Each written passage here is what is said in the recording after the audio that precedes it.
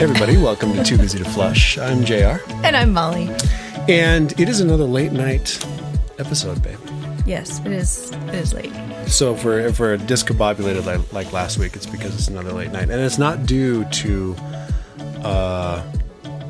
it's simply due to the fact that I just got back from 4 days of camping and downhill mountain biking with my son and one of our other family friends with a son Tito's age. And... rolled in today. My father-in-law, classic father-in-law action, sends me a text on like Saturday and says, "Hey, are you coming up to the cabin on Wednesday?" And I'm like, he made it sound like there's a plan. I didn't know anything about it. I was like, is there a plan? Like what's going on? You know? So I'm headed up to the cabin tomorrow morning, but I had to run errands and do a bunch of stuff when I came into town. To do maintenance chore sort of stuff. Yeah. Just you and my dad. So it's not a family.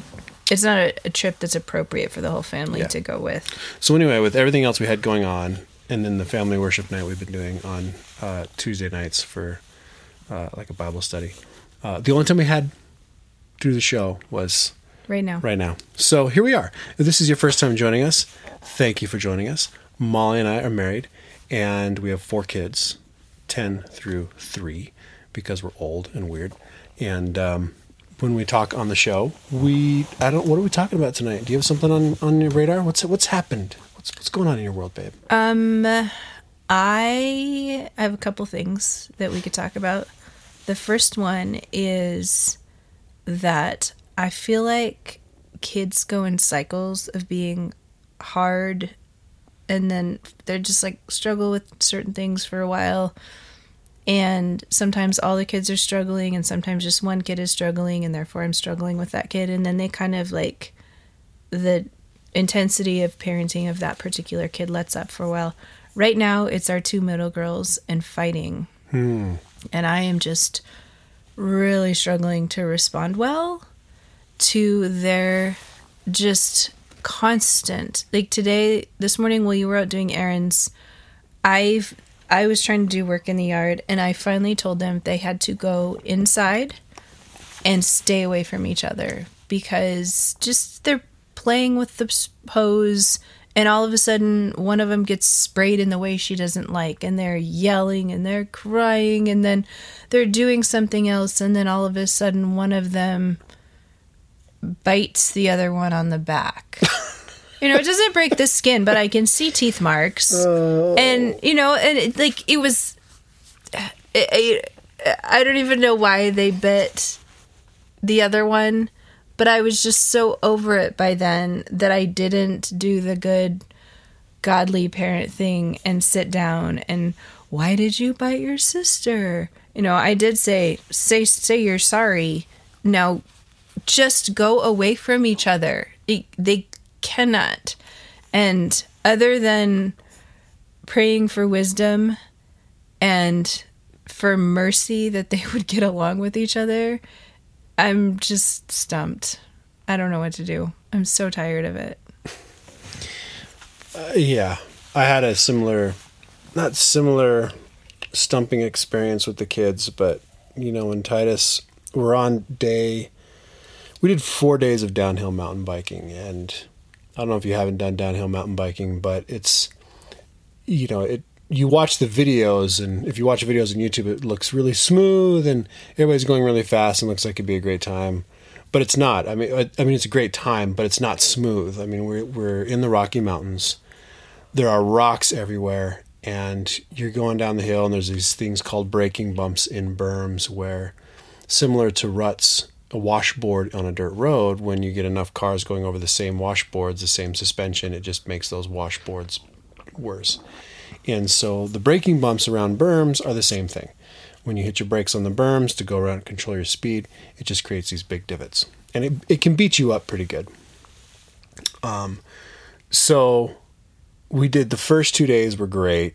And then the second day we hit a small mountain that none of us really knew much about. And it was pretty technical, kind of like more of a traditional single track, not big, wide, flowy trail. You mean the third day? The third day, yeah.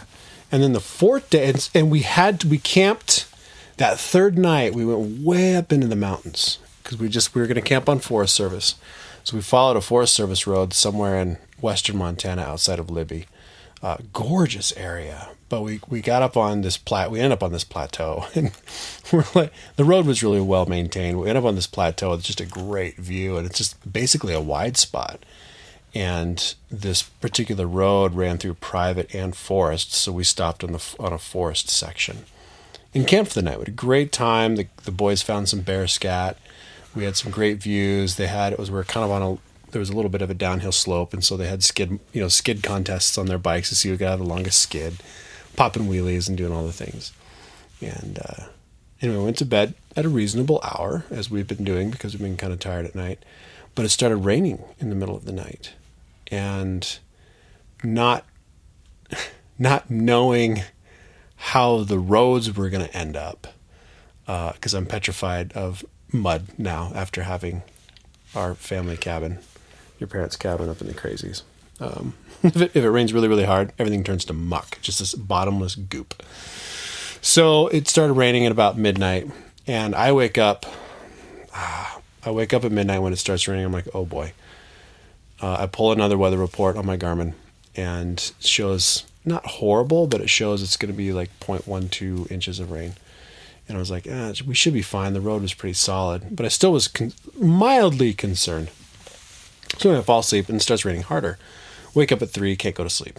And then I hear my buddy Christian up doing some things over there. So when I went back to sleep, it stopped raining, went back to sleep, and then around 4:30 or 5, I heard it was still raining, and we're like, and I hear Christian doing some stuff, putzing over in his truck. And so I put on my clothes, climbed down. I was like, dude, what's up? He's like, the bikes are upside down, and I'm just imagining rain going into these headsets and everything else. And I'm like, how do you feel about the roads? Like, I'm mildly concerned. I don't want the roads, if it rains all day, I don't want to get stuck up here. And he goes, yeah. I was like, because I mean, I can wake Titus up. We can load up and get out of here. So we opted to load up and get out of there. And Titus, so I woke Titus up at 5 a.m, and he never went back to sleep. Ugh. And he snoozed a little bit, and so we started mountain biking, but he didn't eat any breakfast. He was really struggling to eat breakfast most mornings. And so, because he's like me on day in 3, yet another way, he bonks at noon.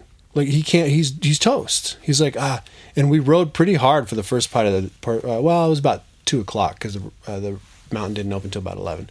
So we rode pretty hard for a couple hours.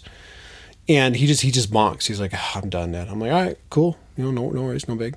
We'll go to bed early tonight, and we have, the mountain opens late. The next mountain we're going to, we did 4 different mountains. So we've got a short drive, and the next mountain we go to is going to open like at 11. And so we got plenty of time to rest up. So we did. And we wake up, and I asked Tito, I was like, how you feeling? He's like, feeling fresh? He's like, yeah, I'm feeling pretty good. I'm like, cool. So we head up on the mountain, and I thought it'd be fun to rent some really big, squishy, heavy downhill bikes. And I did, and we did run, and we did the second run down the mountain, and he bonks again. He's just like lethargic and just slow, and I'm kind of frustrated at this point because I asked him, I was like, you want me to make you a breakfast burrito? He's like, yeah. And I was like, you hungry? He's like, I'm not gonna eat my burrito. I'm just gonna have this applesauce. I'm like, dude, you need to eat. No, I'm not hungry. I'm like, okay, you need to eat. He doesn't eat. And so I'm kind of frustrated because I just spent this money on these bikes, and we're having a great time. And, he crashed. Then he started crashing a couple times, just super minor crashes, but he's not having any fun, even though he'd been talking to me about wanting to try a big bike the entire weekend. And by big bike, I mean, we're on smaller hardtails that don't have as much travel. And these are full suspension, so they've got travel in the rear. And I'm really having this internal argument with myself because I didn't want to respond poorly. I didn't want to respond poorly and make him, hate something. I want to have the right response, and I didn't know what the right response was. And I just was kind of debating internally, like, lecturing him is definitely not the right response. But at the same time, I want him to understand the value of money and to at least say thank you or to be appreciative. But he crashed, and he didn't really ever come out of it the rest of the day. Extra food could not have helped him? Yeah, right around, we finally made it down He took a bunch of breaks. We finally made it down. And then he started snacking. He still wouldn't eat anything particular. And we decided to bomb back to Billings at that point. But by the time we had dinner, he had kind of revived. But on the mountain, extra it food was would not have. Well, he wasn't eating. He's like, I eat this bar, so he eat a little piece. He's like, I can't finish it. He probably had Piece, not I just can't finish it. He probably had heat stroke. Well, when he I was get drinking. heat stroke, I don't. He was I'm not drinking. hungry. He was drinking tons of water. And I was trying to make sure he was snacked up, but it was kind of a struggle. And I recognized that we've had a great weekend, and I'm like, the person that could ruin this weekend is not him, it's me. Like it's me that could ruin this weekend. And I didn't want to respond in such a way that would ruin the weekend. So I, at one point he's like, Dad, why are you not saying anything? I was like, well, buddy, honestly, I'm really kind of like, I'm trying not to be angry at how this is turning out right now. Because I wanted to go ride and bomb and have a great time. It's a huge mountain. It's a ton of fun. There's a lot of terrain. And I kind of was hoping that maybe day 3 was like an anomaly. But anyway, I just kind of fist bumped him and said, we've had a great weekend.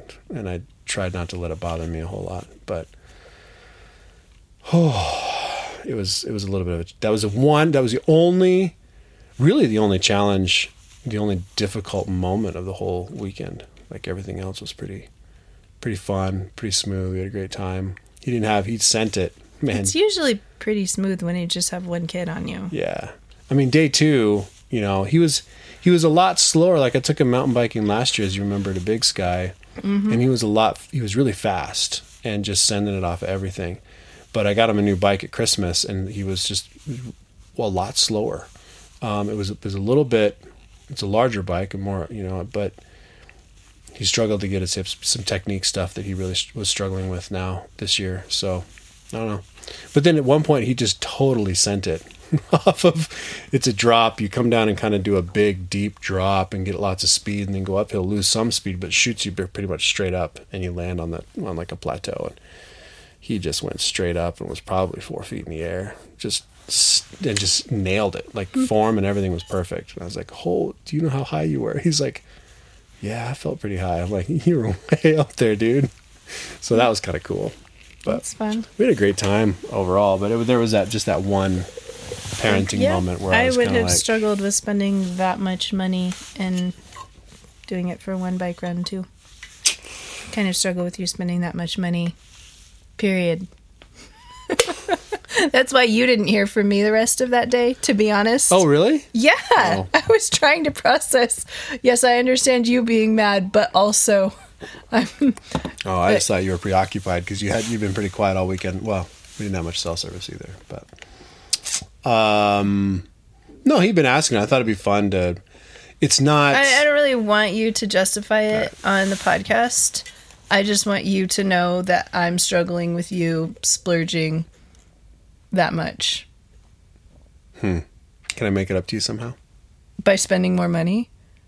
How do you make up? That's not what I said. I said, can I make it up to you somehow? How do you make up? It's a sunk cost. I mean, economically, that's why I was just like you. Is there anything I can do to make you not unhappy? Don't splurge like that. Okay, I won't splurge like that. It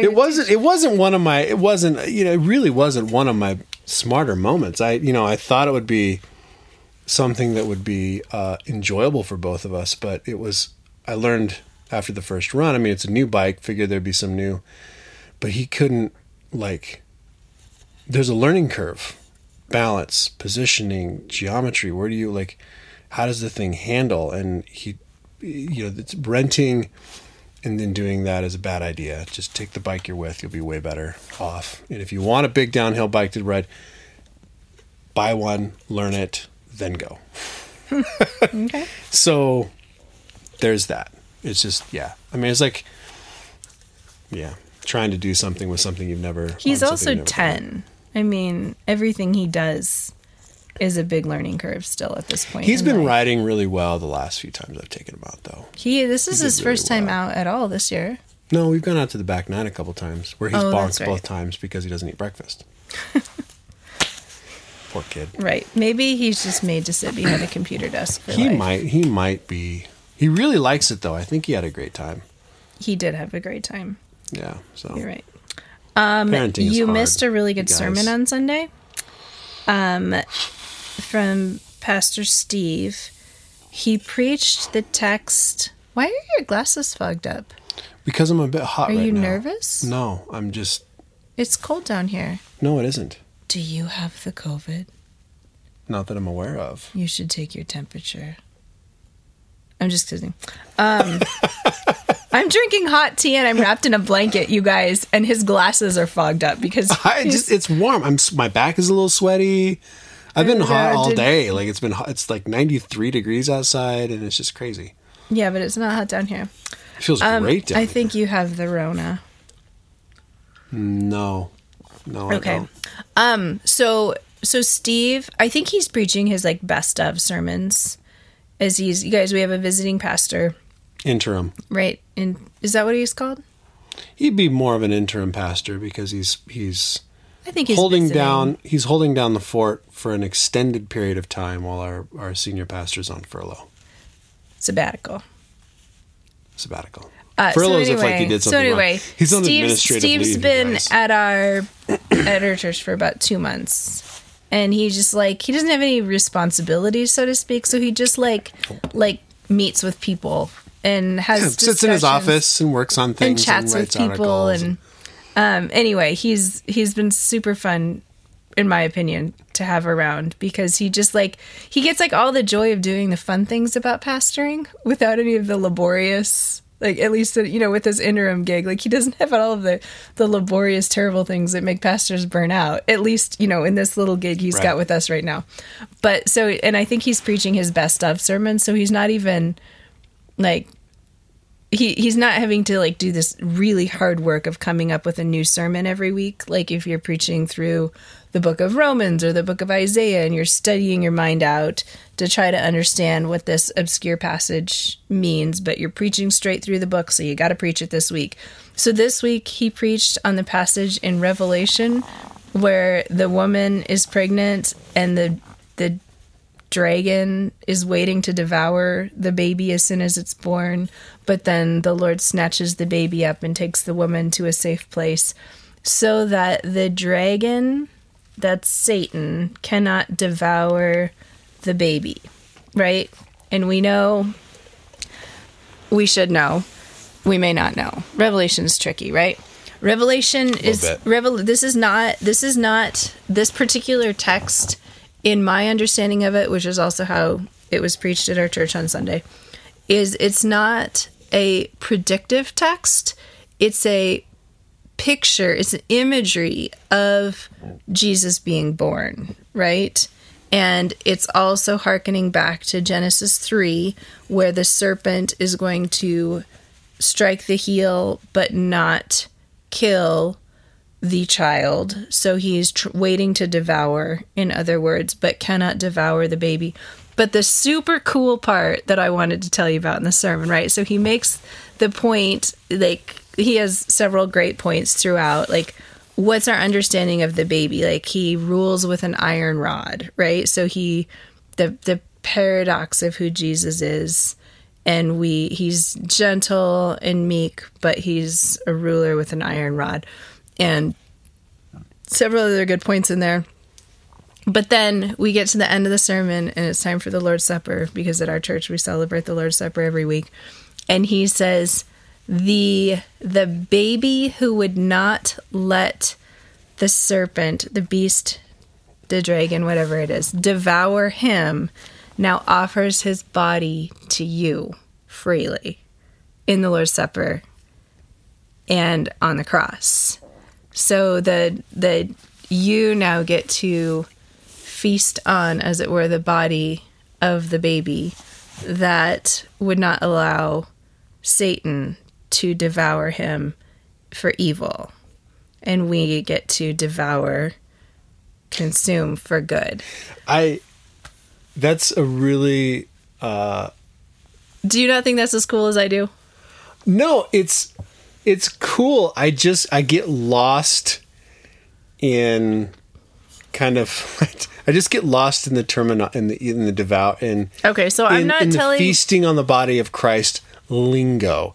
Like I understand. This is my body given for you? Yes, I understand but it just, and there's been heresies throughout the years that talk about, well, you guys are committing, you guys are celebrating cannibalism or something like that. And I mean, I get it. It always has just rubbed me the wrong way. I just don't like the visual. You don't like communion? You don't like Jesus. I love communion. I feel like I leave church naked if I don't have communion on Sundays. But I just the word picture of feasting on the body of Christ is like I picture feels cannibalistic. The vampires, like a vampire scene where there's like a dead body on the table and they're all like rawr, rawr, rawr, and I'm like I can't. All right, so I get distracted. So that was supposed to be super cool point that helps us to enjoy the book of Revelation a little bit more, because Revelation's always weird and hard. Yes, and Revelation you just made it weirder and harder. Good job. I'm sorry. Darling. I'm sorry, love. I'm sorry. Are we done yet? This late night podcasting is not going very well, guys. This late night podcasting my mom, 1 week, I mean, maybe people are entertained anyway. My mom, I remember when we kind of kicked back up after that, we had some sort of weird where we were a little bit inconsistent on the weekly thing. And my mom goes, boy, you guys really, I just really love, you guys are just sounding like, really, there's just something like you guys got going on right there. And I said, the only thing we changed was we went to the afternoons instead of after the kids went to bed at 10:30 at night. So people are probably listening to us going, what in the guys world? Are a mess. We are a mess. We are a mess. We're a massive mess. So I'm trying to track down the other mental rant that I had while you were gone, and I didn't have a pen, so I couldn't write it down. And it wasn't at me. It wasn't at you this time. No, yeah, you said. No, I remember what it was. I tried to actually go back. There was an Instagram post that came across. I don't know if it was on my stories or if it was actually my feed, if it was my personal feed, or if it was our Too Busy to Flesh feed. So I can't track it down and link it, which is probably just as well. But it was from an account that I follow, if I remember correctly, that I would usually consider to have fairly solid biblical takes on contemporary issues. Mm-hmm. And one of the takes that it was posting on was, so I'm going to speak from me. I am a fairly solid complementarian, which means that I read scripture as saying that men and women have unique and distinct roles in the family and in the family of God, i.e. the local church body, and that God has created those roles for specific purposes, and part of the role distinctions include excluding women from, as Paul says in Timothy, I don't permit a woman to teach or have authority over a man. Mm-hmm. And he grounds that in creation. And so as much as I've studied this, and I have a lot of friends who have studied this and come out differently than I do, where they believe that Scripture gives women the freedom to be pastors, preaching, ruling elders, things like that. And yet they still hold to the authority of Scripture and biblical sexual ethic and things like that. I think it's actually harder to come to that conclusion in our current day and age than it is to come to the conclusion that women can be pastors and homosexual marriage is fine and all that. So there's two different ways of coming to that conclusion. And I think that one is okay and one is, I think, not. So anyway, all that to say, I have respect for and respectful disagreement with women in our family, as well as that I went to seminary with, who are in the pastorate. This post was preaching to the choir, so to speak, of women who are complementarian like I am. But the post rubbed me really hard the wrong way, because it was, instead of focusing on what women can't do in the church, which tends to be, we're not, the Presbyterian and Reformed world is not great at PR, right? Like public relations. Yeah. And so they're not necessarily great at presenting with joy the beauty of God's design in this area. It's more like, nah, you can't do that. Nah, you can't do that. And so this post was trying to turn the tables and say, what can you, instead of saying that, like, what can you do? What can women do in the church? And it was a list of things like serve in the nursery, develop hobbies like sewing. And I was like, are you kidding me? And the crazy part is, like, these are actually all things like practice gifts of hospitality. Like, I love practicing hospitality. I love cooking. It's not only a hobby, it's a passion of mine. I love good food. I love creating good food. I love sewing. I love crafting. I love imparting these things to my plethora of girls that I have. But it felt so paternalistic to be like, well, I know that you feel called to be preaching, but have you considered sewing? It took me a long time to process why that post rubbed me so the wrong way. And I finally figured out it's because it reminded me of the books. You guys, when I graduated from seminary, I had a not insignificant number of people give me graduation presents that were books of how to live life to its fullest now that you're like fully grown up, like you're out of graduate school and you're still single.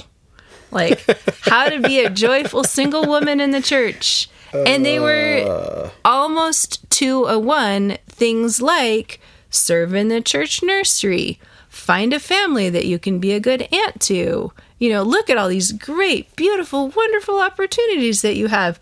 Being a single woman in the church is a wonderful opportunity.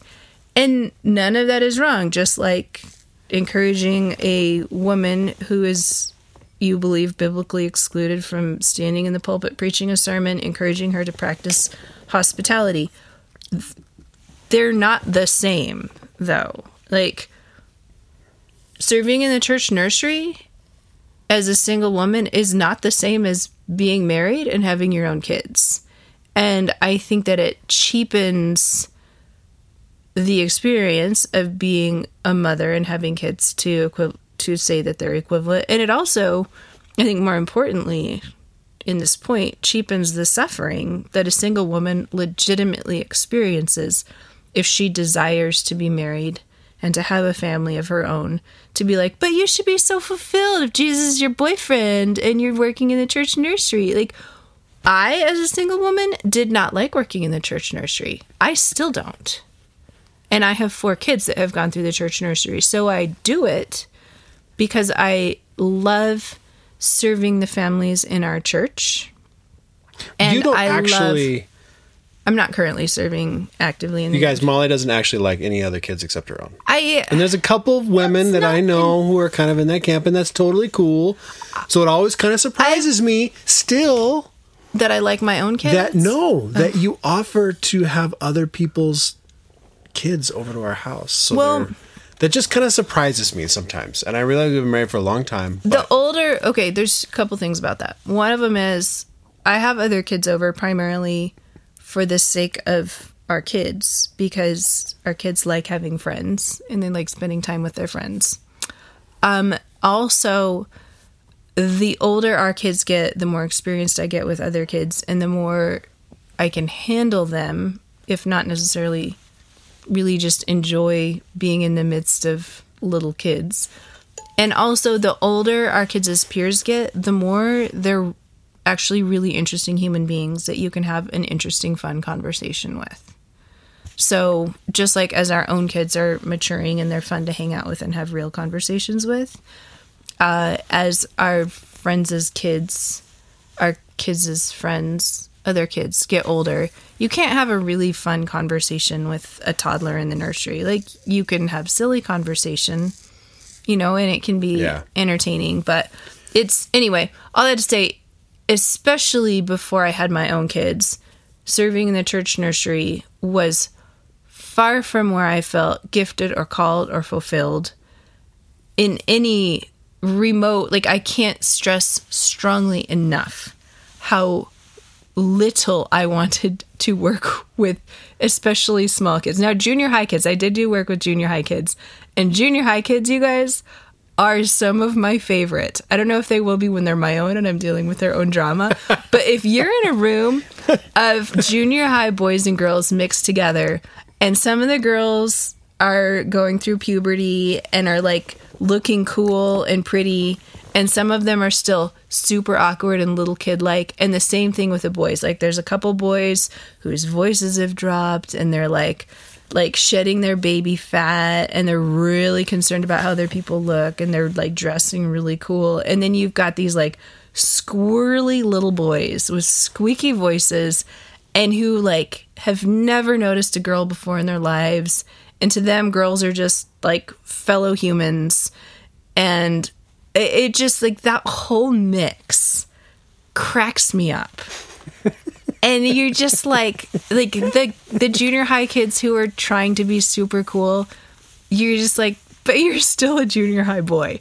And it's adorable in like a, oh, like pat you on the head sort of way. Like, you're not actually cool, but you think you're cool, and it's cute. And you're not even remotely cool because you're just really awkward and little boy like, and that's cute too. And so junior high boys, I did teach junior high boys and girls when I was a single person. But I feel like, and months ago, Anna, who works with kids as a teacher, asked how I felt about singleness, and I don't think we ever answered her question then. But here's how I feel about it. It is a serious form of suffering if you desire to be married, and God, in his wisdom and in his plan for your life, as well as in the fact that you are living in a fallen world where things go wrong all the time, and that includes, maybe for you, part of living in the fallen world is this thorn in your flesh, if you will, the suffering of not fulfilling your desire now, or knowing if you will ever have that desire fulfilled, of having a spouse and having kids. And I think that the church could do a better job of acknowledging singleness as a form of suffering. And at the same time, you know, so then we have this whole category in Scripture. How do we experience suffering in Scripture? Well, in Jeremiah, the exiles are encouraged to settle down and thrive in the midst of their exile, and to make the most of the situation where God has put them in. And in the Psalms, we lament to God the things that we're tearful about, and we praise him and thank him for his steadfast faithfulness, the fact that he doesn't change, and the fact that he's with us and he's taking care of us wherever we are. So that's, if we take singleness into the larger category of life is not turning out for me the way that I would like it to have turned out, then we are with the Israelites in the wilderness, because life has not turned out for the Israelites in the wilderness the way that they want. And we see our stumbling and our lack of faith and God's provision for us in the context of God's eternal steadfast faithfulness and character to us while we live in a broken world. So you describe all of that in the context of being single. And you're no longer single now, but you've got a master's of divinity from Westminster Seminary. You know, you're part of a denomination. You're a strong complementarian, part of a denomination that doesn't allow ruling elders, and at least in the history of our particular church, there's things you're eminently qualified to teach on, but even for a Sunday school session, it's like, well, we're going to make sure we have, a pastor there or a man teaching with you. What do you say when the article rubbed you the wrong way? You said it cheapens a lot of things by doing unhealthy comparisons. But what about somebody in your position? Why did it rub you the wrong way for something like that when you have obviously gifts and things that you want to fulfill that you're not fulfilling how you want to fulfill? See, for me, I don't necessarily, I think it rubbed me the wrong way because there's a category of women in our churches who don't like to sit down and do crafts and who don't find fulfillment in these stereotypical female things. And to be told you need to fit into this box and be happy about it, I think is just going to alienate people. And I do not, despite my training, do not have any desire, have any sense of calling to be on a teaching role on the staff of a church, as a pastor, in a pulpit, things like that. I imagine, though, I have talked to women and who do feel that call, and I imagine that if they find themselves in the tension of, I've studied scripture and I still come out on the complementarian end of things, and yet I feel this teaching, I would love to do something that I believe scripture restrains me from doing. Mm-hmm. That would not be too different. Again, I don't think this is cheapening other people's forms of suffering. If I were same-sex attracted and I believed in what I believe is the biblical sexual ethic that would keep me from marriage, from a lifelong commitment, thus saying essentially you will have particular struggles of loneliness and lifelong singleness where, you're managing your household by yourself. There's certain just ease of life benefits that come from being married. Like, I can rely on you to help me, figure out how to fix cars and figure out how to pay bills and things like that. That someone who's married, who believes that scripture does not allow them to marry, scripture plus their desire, their inclinations or whatever you want to say. It would probably be clearer if it weren't 11 o'clock at night. But so I think that there's a particular form of suffering that we need to acknowledge, that you have desires that you believe cannot be fulfilled biblically. And so to say, there's no fix for that, right? We also have need to have a better theology of suffering that says we can't pray away and we can't fix a particular form of suffering that is just in, your desires and your deep, and I don't mean desire in a shallow way, but like your deep sense of calling or your deep sense of purpose or direction or orientation are contrary to scripture, and you recognize that. So you get to live in this tension and this brokenness indefinitely. And I think that as believers, we need to be less like Job's friends who sit down next to Job and want to tell him everything he's done wrong and want to tell him how to fix his suffering, rather than sitting alongside him in the heaviness of saying, I don't know why life is so hard for you, and I'm sorry that it is. And I know that we have a big God with big answers, and I know that he's with you in your suffering, but I don't have answers for you. And ultimately the answer God gives Job is, you don't get to know. I'm God and you're not. And so I guess with singleness, with women who feel called to be in ministry that in our particular tradition is not possible for them, with people who are same-sex attracted, desiring to live a godly life. These are all just deep struggles that there's no fix for. I don't know. I mean, my first thought is like, it seems like a stretch to compare women teaching in the church in this particular venue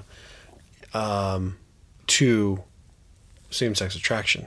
Yeah. The degree of suffering and denying yourself is probably different there. But okay. I guess the reason that I'm making that comparison is because it's something that you would feel a desire or an inclination or an orientation to, like, you know, I just really feel called to preach and teach. And if a guy were to say that, they would take him under care, they would take care of him, they would mentor him, they would provide him scholarships. And if a woman says that, they're like, but you can't do that.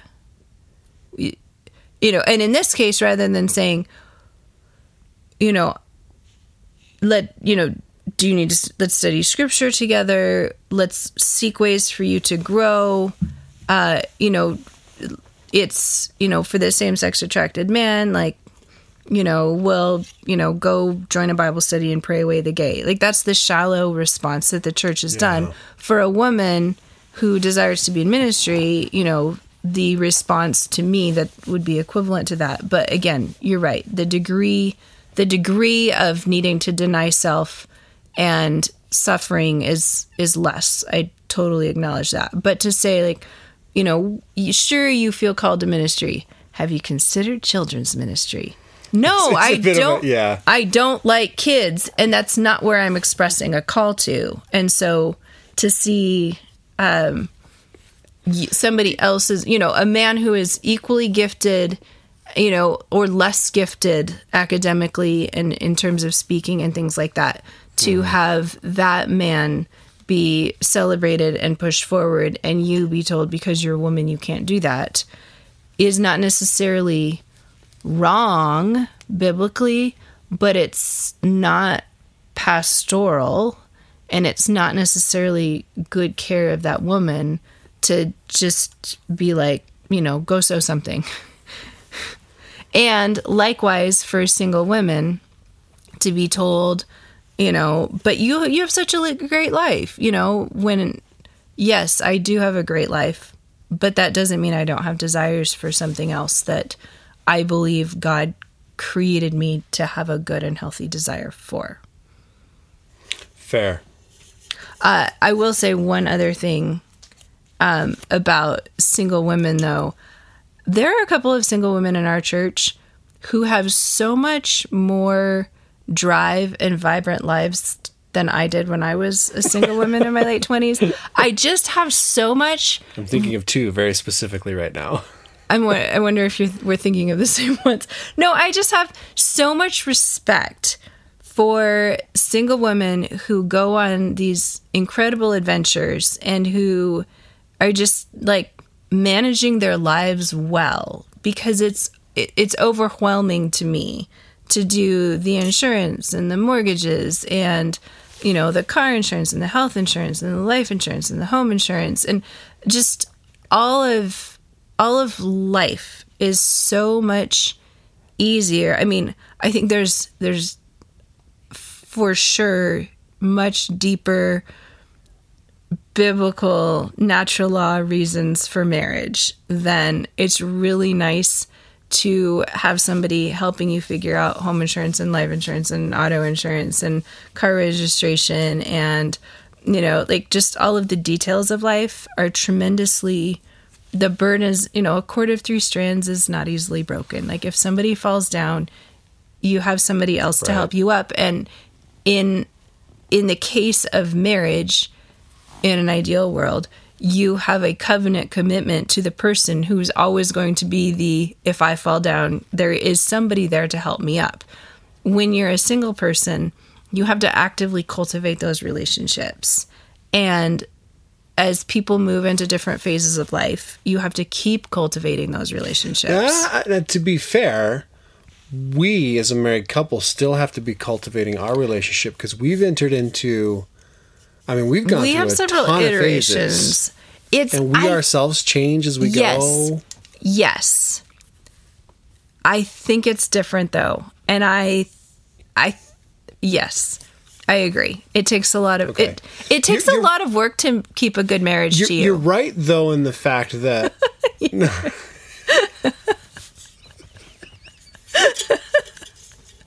Sorry. That's actually not entirely true, you guys. All the time. Only when I rent mountain bikes. And I own 2 perfectly good ones. Maybe. What was I going to say?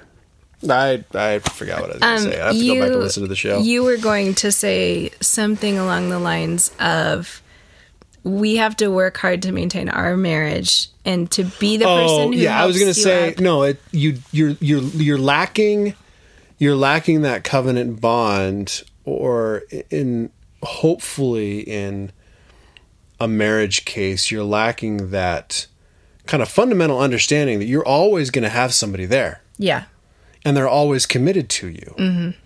You know, you have that, and you don't have that when you're single. And as you move through life phases, we are moving through those phases together versus, you could cultivate a really good friendship with somebody and then she goes off and gets married. Right. And that inherently changes your relationship no matter how hard you try to have it not to be, because she has a different number one person now. Or she moves away, or, you have a really tight roommate and then something happens and the roommate situation changes. Anyway, all I'm saying is because I lived that for a short amount of an adult life, we've now been married for much longer than I was a single adult. But because I lived that, and even skiing, I didn't ski when I was single because I didn't have someone to ski with, and it's just a lot of work to figure out the equipment and all the things. And I probably would go back to not skiing if something were none of the kids would ski if you weren't around. That would be a whole kind of a different ball of wax. That would be me managing 4 kids skiing. Yeah, at this point. But anyway, all of that to say, I have a tremendous amount of respect for single women and men, but women, because I'm a woman, who are living tremendously vibrant lives where they're pouring themselves into wherever God has placed them. It doesn't necessarily have to be the church nursery, but if it is the church nursery, more power to them, and traveling and just loving people well wherever they are. Because as Carolyn McCauley says in her book, Did I Kiss Dating Goodbye? I wonder if they're going to change the name of that book now that Josh Harris is out of vogue. Anyway. It's been so long. It's been so long since it's been printed. Yeah. Probably not. Anyway, she says that one of the great marks of this is a really rough paraphrase, but one of the great marks of sanctification as a single woman is celebrating when other people have blessings that you would like to receive. Like if you deeply desire to be married and you're going to a wedding show of a friend, to be genuinely celebrating that friend. Or if you then desire to have children, going to baby showers and genuinely celebrating somebody else getting a gift that you would like to receive. And that's not only a singleness lesson. I mean, how many times already have I taught that lesson to our kids? Like, that person has a better bike than you do. Be grateful for what you have. Celebrate the awesomeness of the bike they have, or the clothes that they have, mm-hmm. or the new house that your friends moved into. Like, you have an awesome house. You can be genuinely excited for cool stuff. Like, for somebody else but when somebody else is getting a blessing that you wish you had or that you think you deserve, it is very hard. I think it's harder to rejoice with those who rejoice in those situations mm-hmm. than it is to weep with those who mourn. You can always be sad for somebody, when they're losing in a tragic situation. I guess not always. There's bitterness and meanness in our hearts that could make us rejoice at somebody being tragic. But in my personal sinful heart, I find it easier to weep with those who weep than to rejoice with those who rejoice if they're getting something that I want or that I think I deserve. Yeah. And that's where you kind of have to check your own heart for stuff. So anyway, guess what? Time's up. You're so cute.